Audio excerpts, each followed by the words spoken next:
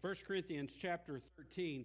Last week, we started a new series, kind of a mini-series, if you will, called Love Is. And the purpose of this series is really twofold. Number one, it's to understand what love really is, to what true love is. And number two, which is to understand how that love should our lives as believers. Now, we started last week by looking at what love is from 1 Corinthians 13, which is agape love, and we saw that that is the type of love that reaches out to one another with no strings attached. It's a love that sacrifices itself on behalf of someone else with no thought of what you might receive in return. It's a love that starts with God and that flows to us through Christ and then is given out from us to other people, and it is always an act of the will. This type of love it's not about our feelings, it's about action, and it's about a choice that we make. It is an act of our will, if you will. And so that's what we kind of saw last week. We saw then we saw also the importance of this type of love from the very beginning part of 1 Corinthians 13, which tells us that this type of love is greater than anything we can say. It's greater than our words. And then we saw that it is greater than our actions, the things that we do, and it's greater than our service, even things we do for the Lord. And then Paul's going to pick that up now, and we're going to kind of pick up where we left off last week, and we're going to begin to examine and look at what this looks like, what this type of love looks like in the life of a believer. So if you have your Bibles open to 1 Corinthians 13, I'm going to ask if you would stand with me for the reading of God's Word this morning.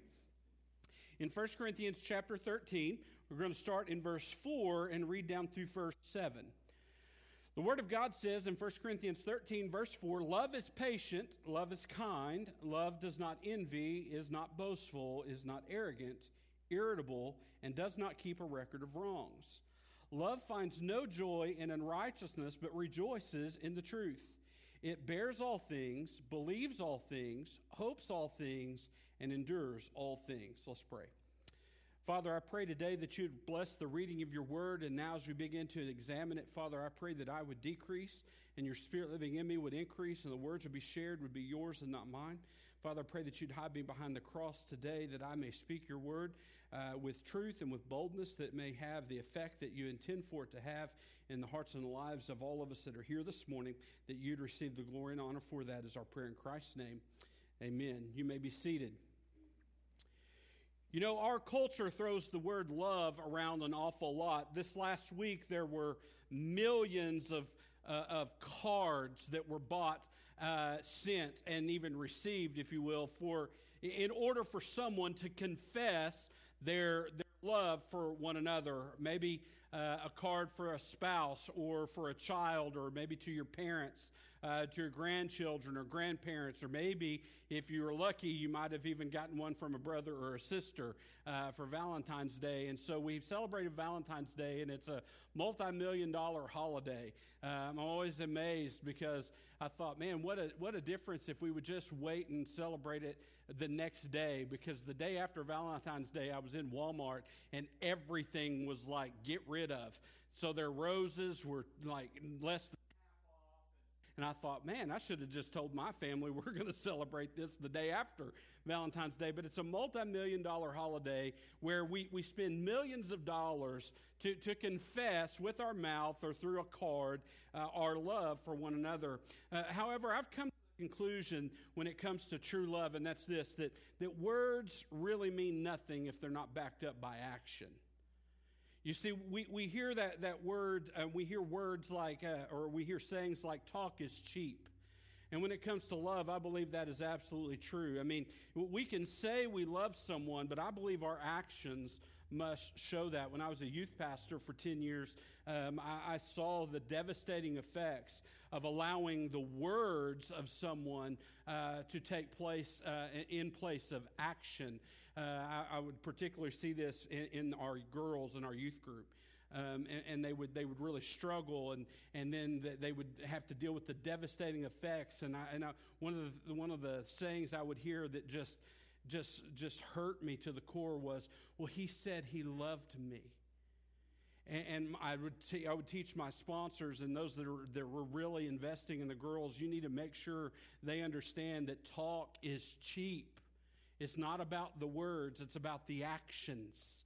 And so we would talk about this, and we see some of that stuff going on today. And I believe often in the church, we too sometimes are guilty of maybe talking the talk when it comes to love, but not really walking the walk when it comes to loving our brothers and sisters in Christ. I mean, I had someone tell me one time, and it's really sad, but it is kind of true, that the church is one of the only organizations that tends to shoot its wounded. When people are hurting, instead of reaching down to help, a lot of times we're guilty of just reaching down to kick or punish or make worse. And that's not the way it should be. And Paul, in our text, I think he goes to great lengths to describe what true love really looks like. And it's not necessarily about our words. Now, I believe our words can play a part of this, but it's not about our words, it's about our actions. And you can really divide these actions up into two categories. I want to give them to you this morning. And the first one is love's choice. According to Paul, that true love, the type of love that we're to have for our other fellow brothers and sisters in Christ, and for anyone, when we're to be loving, first off is there's a choice that has to be made. As a matter of fact, in verses 4 and 6, Paul shows us three actions that true love chooses to do in relation to others. Now, I'm going to be talking about basically everything in these verses, and there's a lot of individual things, but I'm not going to be going too much in detail because, to be honest with you, they're pretty self-explanatory. I mean, when we start looking at it, it's pretty basic. And I think sometimes we run the risk of trying to make things harder than they were intended to be, okay? And so I'm going to look at them, but we're going to kind of get through them pretty quick. And I boiled down the love's choices really to three in verses 4 through 6. The first one is love chooses to be patient. Love chooses patience. Look at verse 4. He starts with it. Love is patient.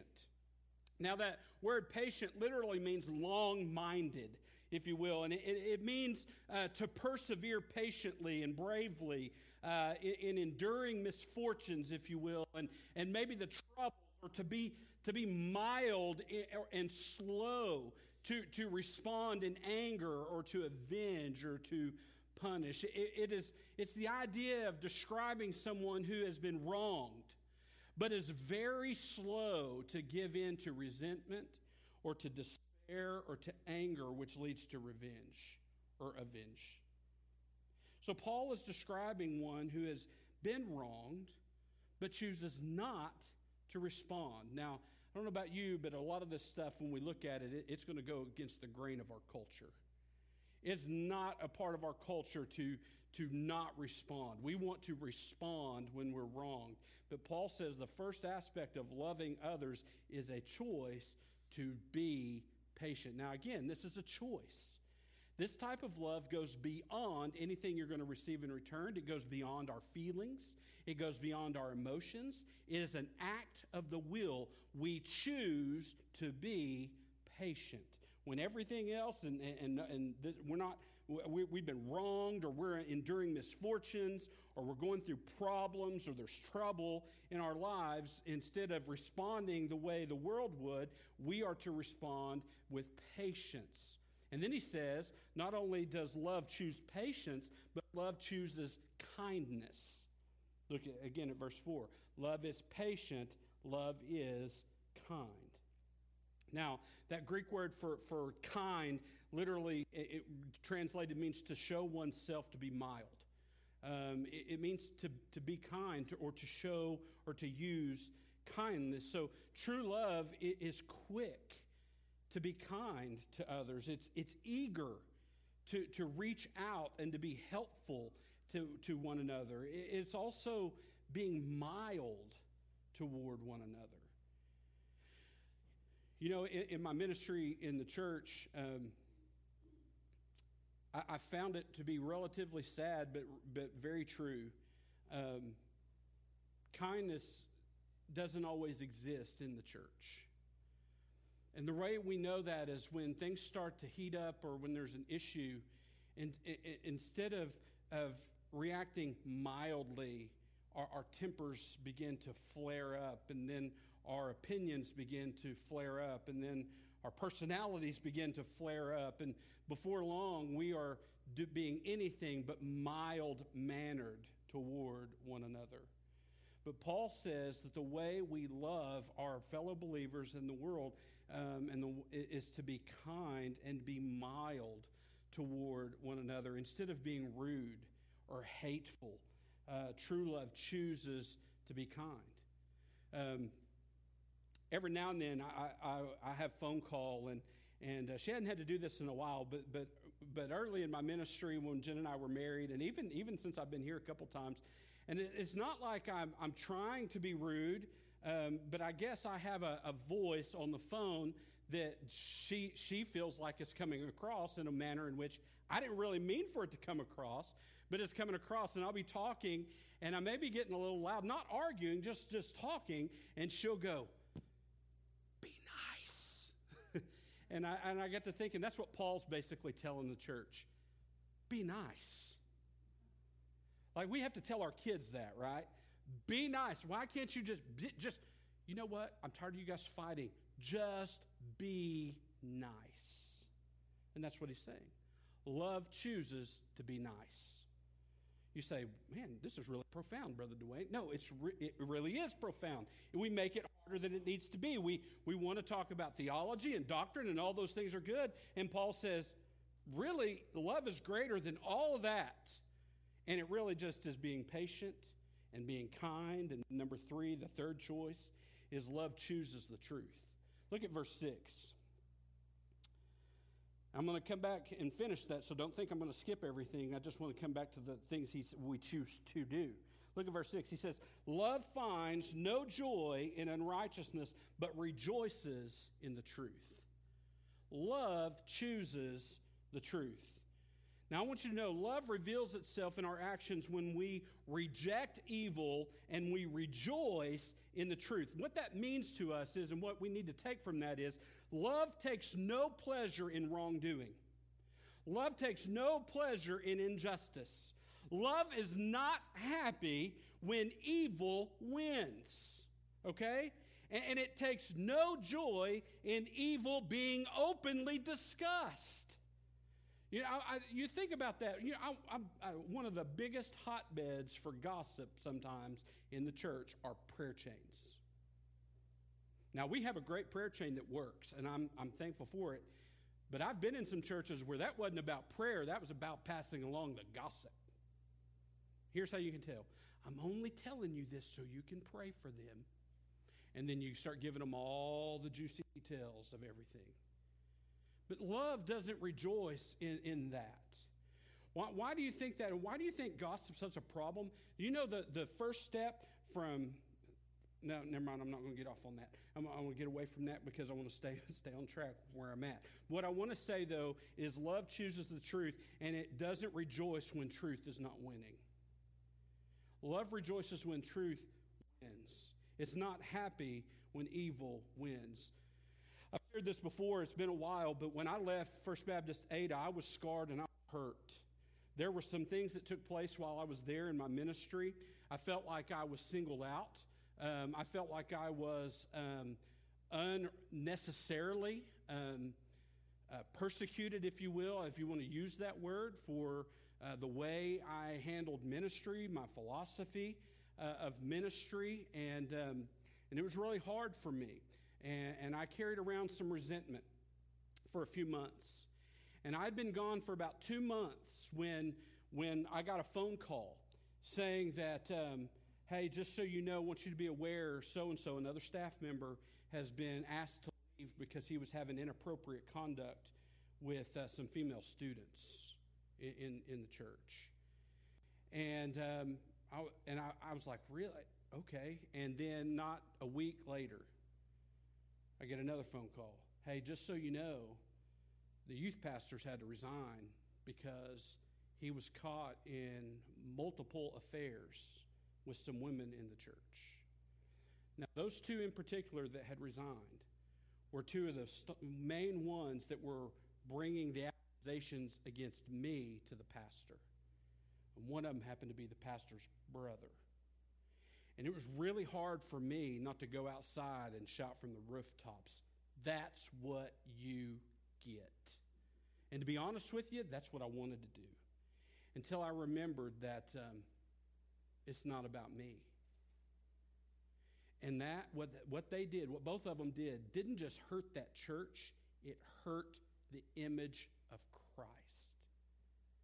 Well, that's why we shouldn't rejoice when evil wins. We shouldn't be happy when someone we don't really care about falls into sin and is struggling with that. We shouldn't feel good, and we shouldn't rejoice in evil. But instead, we should rejoice in truth. We should rejoice in that which is right. Now, I want you to know that goes completely against the grain of modern life. I mean, we know everything. Everything about us knows one thing: bad news sells, right? That's why you see bad news plastered to the front page of every newspaper, and any good news is found on page 75, if there is a page 75. I mean, we don't see good news on the front page. They don't put it there because it doesn't sell. We put bad news on the front page because that's what we sell. You go to Walmart, we see this. Why do you think they put the magazines like National Enquirer and all those right there by the aisle? Because gossip and evilness and that sells, because it really ties into our fleshly nature, what we desire. And so bad news sells, and what Paul's saying is have nothing to do with that. We shouldn't rejoice in evil. We shouldn't rejoice when people are hurting. We should instead rejoice in the truth. We should take joy in what is true, what is good, what is right, what is holy, and what is pure. Love believes the best and is glad when it turns out to be true. That's love. So love makes a choice.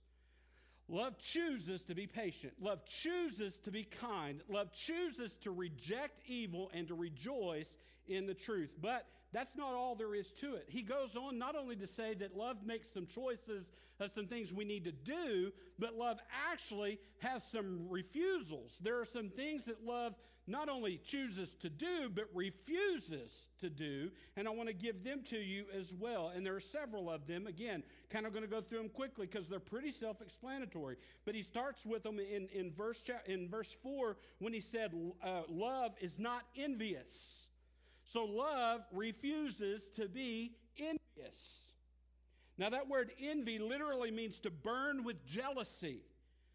Now I want you to know that is the sin of wanting what others have or what others received for yourself. It is to be jealous. It is to be envious of what they have. Now listen, how do we respond to what others have or what others receive?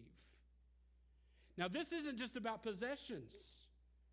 This could be a promotion at your job. This could be something that maybe they were asked to do that you weren't asked to do.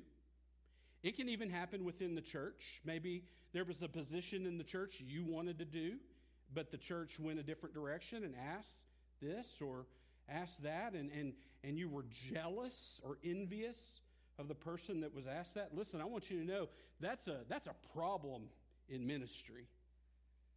Yeah, Brother Justin probably attests to this. I don't know. He may not. I know I've done this before, though. When you go to the conferences and you see someone up there asked to speak that you know, and they're up there speaking and preaching, and you catch yourself going, "What they ask him for? He can't even preach. Like, I can do better than that." Yeah, I know I'm the only one that does that. Okay, but I'm telling you, I try not to do that. It's in our flesh. That's what we do. We compare, right? Why'd they ask so-and-so to do that? Why didn't they ask me to do that? I could have done that. We get a little envious, get a little jealous. We get a little jealous. Why didn't God call me to that church? Why did God call him to that church? Why did he do that? Why am I here? We get into this, and that's envy. And that's not what love is. Love refuses to be envious. You see, true love is revealed in us when we choose to refuse to be envious, and instead we are happy for our fellow brothers and sisters for what they do have. Now, I don't know if you've been watching the Olympics at all. I have been about every night. I like the Olympics. And I was kind of ahead of the curve because I saw an article yesterday saying curling is the darling of this year's Olympics. And I can tell you, I can remember watching curling in 1998 when it was when the games were over in Norway, I think they were back then, or wherever they were. I can remember watching curling and just being enamored by it. I like curling, but it's on and people watch it. But there's so many different types of things. But there's a group of skiers from the country, and they're all men, and they train together, they live together, they eat together, they do everything together, and they're known as the Flying Vikings. That's what they've called themselves. I was really interested to hear them the other day because they were all of them had an opportunity to win gold. All of them. They were that good. Like it was going to be pretty neat if someone other than them was on the stage. And so one of them wins, and they got to talking about this for the news reporters, how they interviewed them. And it was really interesting to see that there was no jealousy among them. They could all win, but instead of being upset that they weren't the winner, they were just excited that one of them was. And so it wasn't about who won as long as they won. Now, it wasn't even a team sport. One of the Flying Vikings get a gold medal. No one else gets on the stage. They don't get medals to go with him. But they were excited in his reception of what he got. That's what love is. Love is not being envious. It's not being jealous of someone else's has. It's being happy for them and understanding that that's just not what God has for you. And so it refuses to be envious. Number 2, it refuses to boast and be arrogant. Look at verse 4. Love is patient, love is kind, love does not envy, and it is not boastful and is not arrogant. Now, I put both of those together because they're very closely related. Now, that word boastful, I want you to get this because I think it's really interesting. The Greek word for boastful literally means windbag. That's what it literally means. So we go around, we call people that, you're just a wind. Now, I don't know, but when I was a kid growing up, a windbag was a liar, okay? But in the Greek culture, a windbag was someone who was boastful in themselves. They were a bragger, okay? So they always had to talk about themselves. That's what he's talking about. Love refuses to be the person who's always talking about themselves. It's not. I don't need to talk about myself. And arrogance means to be inflated with pride. Arrogance is not just pride, it means to be inflated with it or to be puffed up with it, if you will.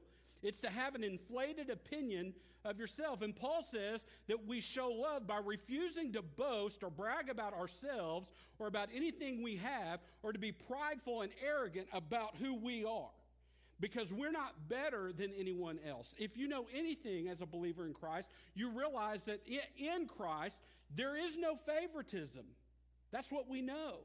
Because the Bible tells us that God doesn't show favoritism to one another. He is not, as a matter of fact, I like the way the King James put it, he is not a respecter of persons. What that means is he doesn't look more highly on one person than he does on another person. God is not a respecter of persons, so there's no reason to be arrogant, right? If you and I, in the eyes of our Father and in the eyes of our Savior, are the same and love the same and encourage the same and challenge the same, whatever you want to put in there, the same, then why would we need to be prideful and arrogant?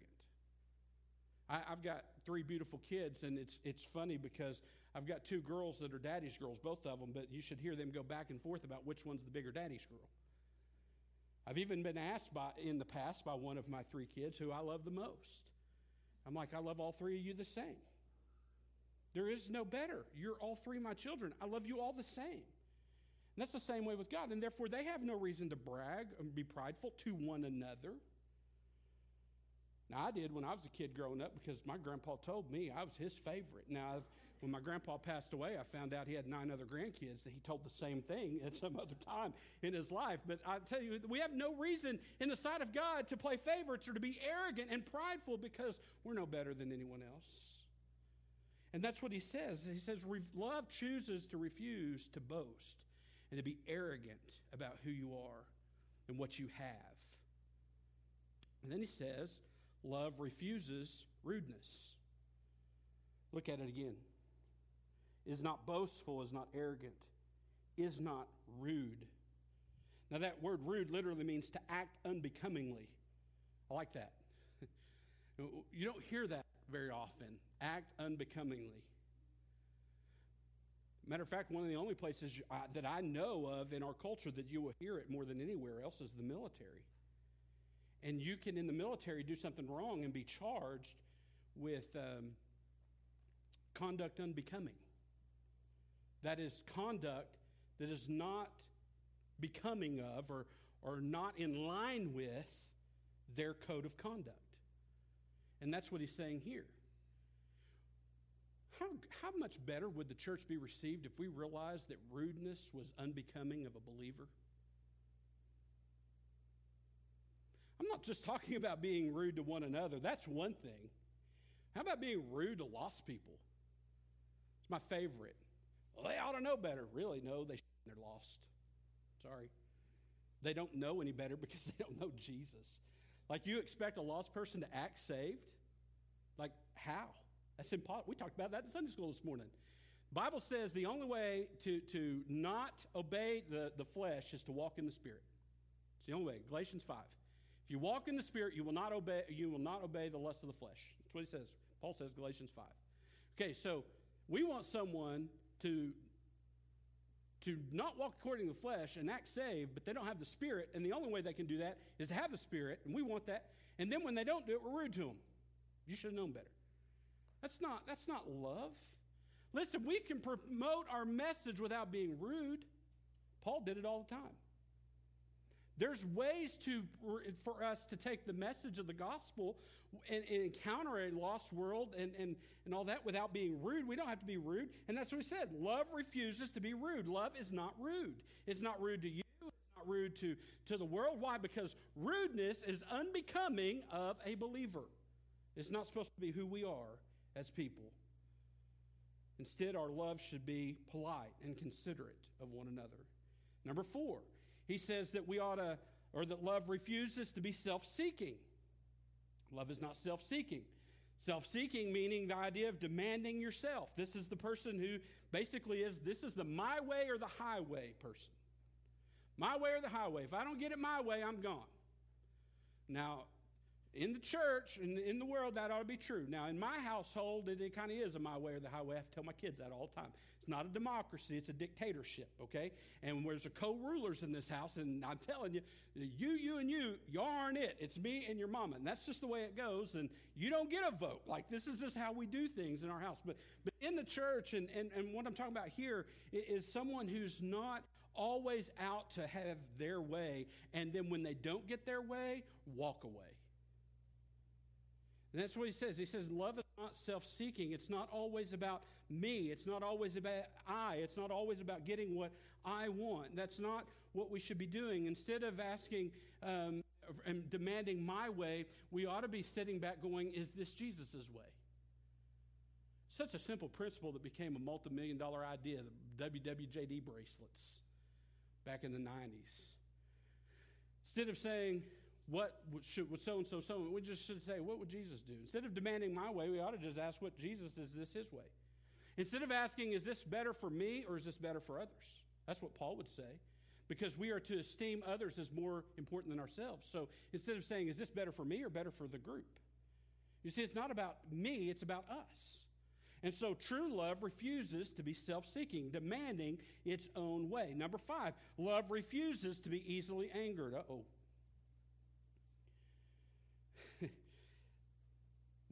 I'll go ahead and tell you, I'll tell them myself. When Jen and I started dating, she had a list, and I encouraged this. I did it when I was a youth pastor too, but she had a list of characteristics of someone she would date. And when I got to know her in college and I began to want to date her, I asked her, if we could date. And she had went out with me, but not exclusively, if you would, okay? And she told me no. And I said, what do you mean, no? And she said, well, not yet. And she said, I've got a list, and I am checking you against my list. And she had, I think, 26 things on the list. When it was all said and done, I met 25 of them. But the one I didn't meet was that one, not easily angered. I had a temper problem, and I had a hard time controlling it sometimes. When I get mad, I got mad. My kids would go, he still has a temper problem. I don't know if they would or not. There's been times, probably. And when I went to be ordained, it's something I worked hard on, not just so I could woo my future wife and begin to date her. It was something I worked on because I understood it was not right. And when when they wanted to ordain me, I struggled a little bit at first because the Bible says anyone that's going to be a man of God that's teaching the Word of God can't be easily angered. And now that I am pastoring, I know exactly why that's true. Because it is easy to get in the flesh. But he says that's not what love is. Love refuses to be easily angered. Instead, we're to be easygoing, good-natured, quick to forgive. And then number 6, love refuses to keep a record of wrongs. Love refuses to keep a record of wrongs. Now that word wrongs literally means evil. And so what Paul is saying is that true love refuses to take into account or to keep account of a wrong that's suffered that promotes or imputes evil. And instead, he doesn't brood over those. He doesn't want to impute evil back towards someone. It's someone who's not taking a record of what's happened to them. It's referring to those who basically keep lists. I had a grandma like that. And every time we do something she didn't like, she'd go, "You're on my list." And I'd be like, "Oh, okay." Jenna had a grandma like that too. "You're on my list." And she'd say, and I wanted to ask, "Do you really have a list?" And my dad said, "Don't ask her that." I was like, okay. But that's what he's talking about. You're not keeping a list. You're not sitting there going, "Oh, well, so-and-so did that." Write that down. Write that down. Why do we keep those lists anyway? So the next time we have an argument or something comes up, we've got that as ammunition to use back. That's why we keep records of it, right? That's what we do with our spouse. Write that down. Next time she brings that up, I'm going to bring that back up and say, "On this day, at this time, I did that. You did that. See, I got it written down. This is even acceptable in a court of law because I've got a list." And he says that's not what love is. Love is not about keeping record of your wrong. By the way, that's got to be exhausting. I think about that. I mean, how easy is it to wrong someone without even knowing you've done it? How easy do we go about through our day getting wronged and the person may not even have meant to, or they may have meant to and it happens? How exhausting would it be to be trying to keep track of all that? Now think about this. How in the world are you going to share love back with them, the ultimate sharing of love being given Jesus, that person, when you've got a list that's reminding you of every reason in the world you shouldn't like that person? That's what he says. That's not what love is. It refuses to keep a list. Now I'm going to finish right here.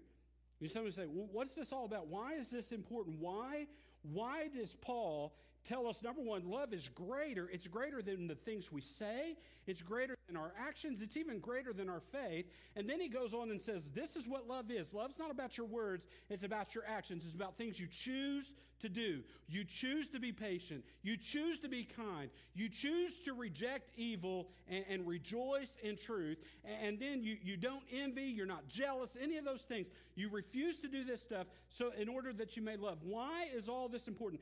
Real quick, open your Bibles and flip over to 1 John chapter 4. I want to read this to you, and then I'll be done. 1 John chapter 4. This is why. This is why Paul talks about love.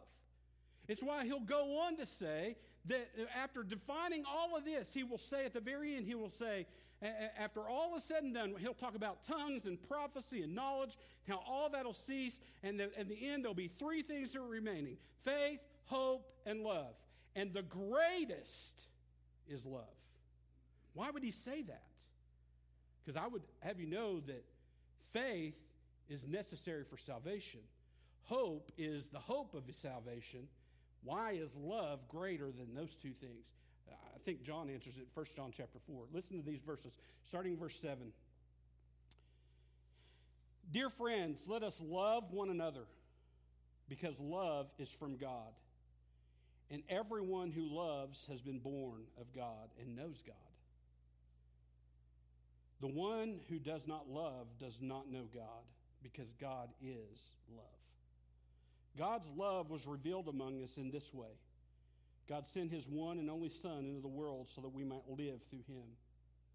Love consists in this, not that we love God, but that he loved us and sent his Son to be the anointing sacrifice, the atoning sacrifice for our sins. Dear friends, listen, if God loved us in this way, we also must love one another. Why is love greater than all of that? Because it's the characteristic of God. God is love. His love is the reason that he sent Jesus, and the reason why we have faith and hope, because he did for us what we could never do for ourselves. He came to us and gave us Jesus instead of leaving us to be wallowing and dead in our sins and our trespasses. And then he says, if God is love, and he did all this to prove his love, then we need to love one another.